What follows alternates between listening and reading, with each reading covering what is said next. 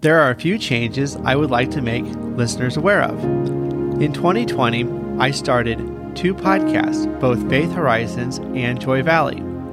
The purpose of the first podcast, Faith Horizons, is to discover the kingdom of God in Kansas City, one conversation at a time. Through this podcast, you will learn the practical ways businesses and ministries are representing the kingdom of God in Kansas City. It's tangible. The second podcast is called Joy Valley. It has the purpose of interviewing those who are focused on Christian-based trauma and emotional healing in Kansas City.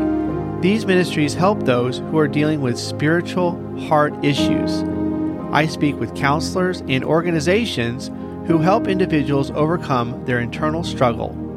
A few examples of this would include grief, identity, and misunderstanding of God. After thinking about it and praying for some time, I'm going to start publishing the Joy Valley podcast on both Faith Horizons and Joy Valley.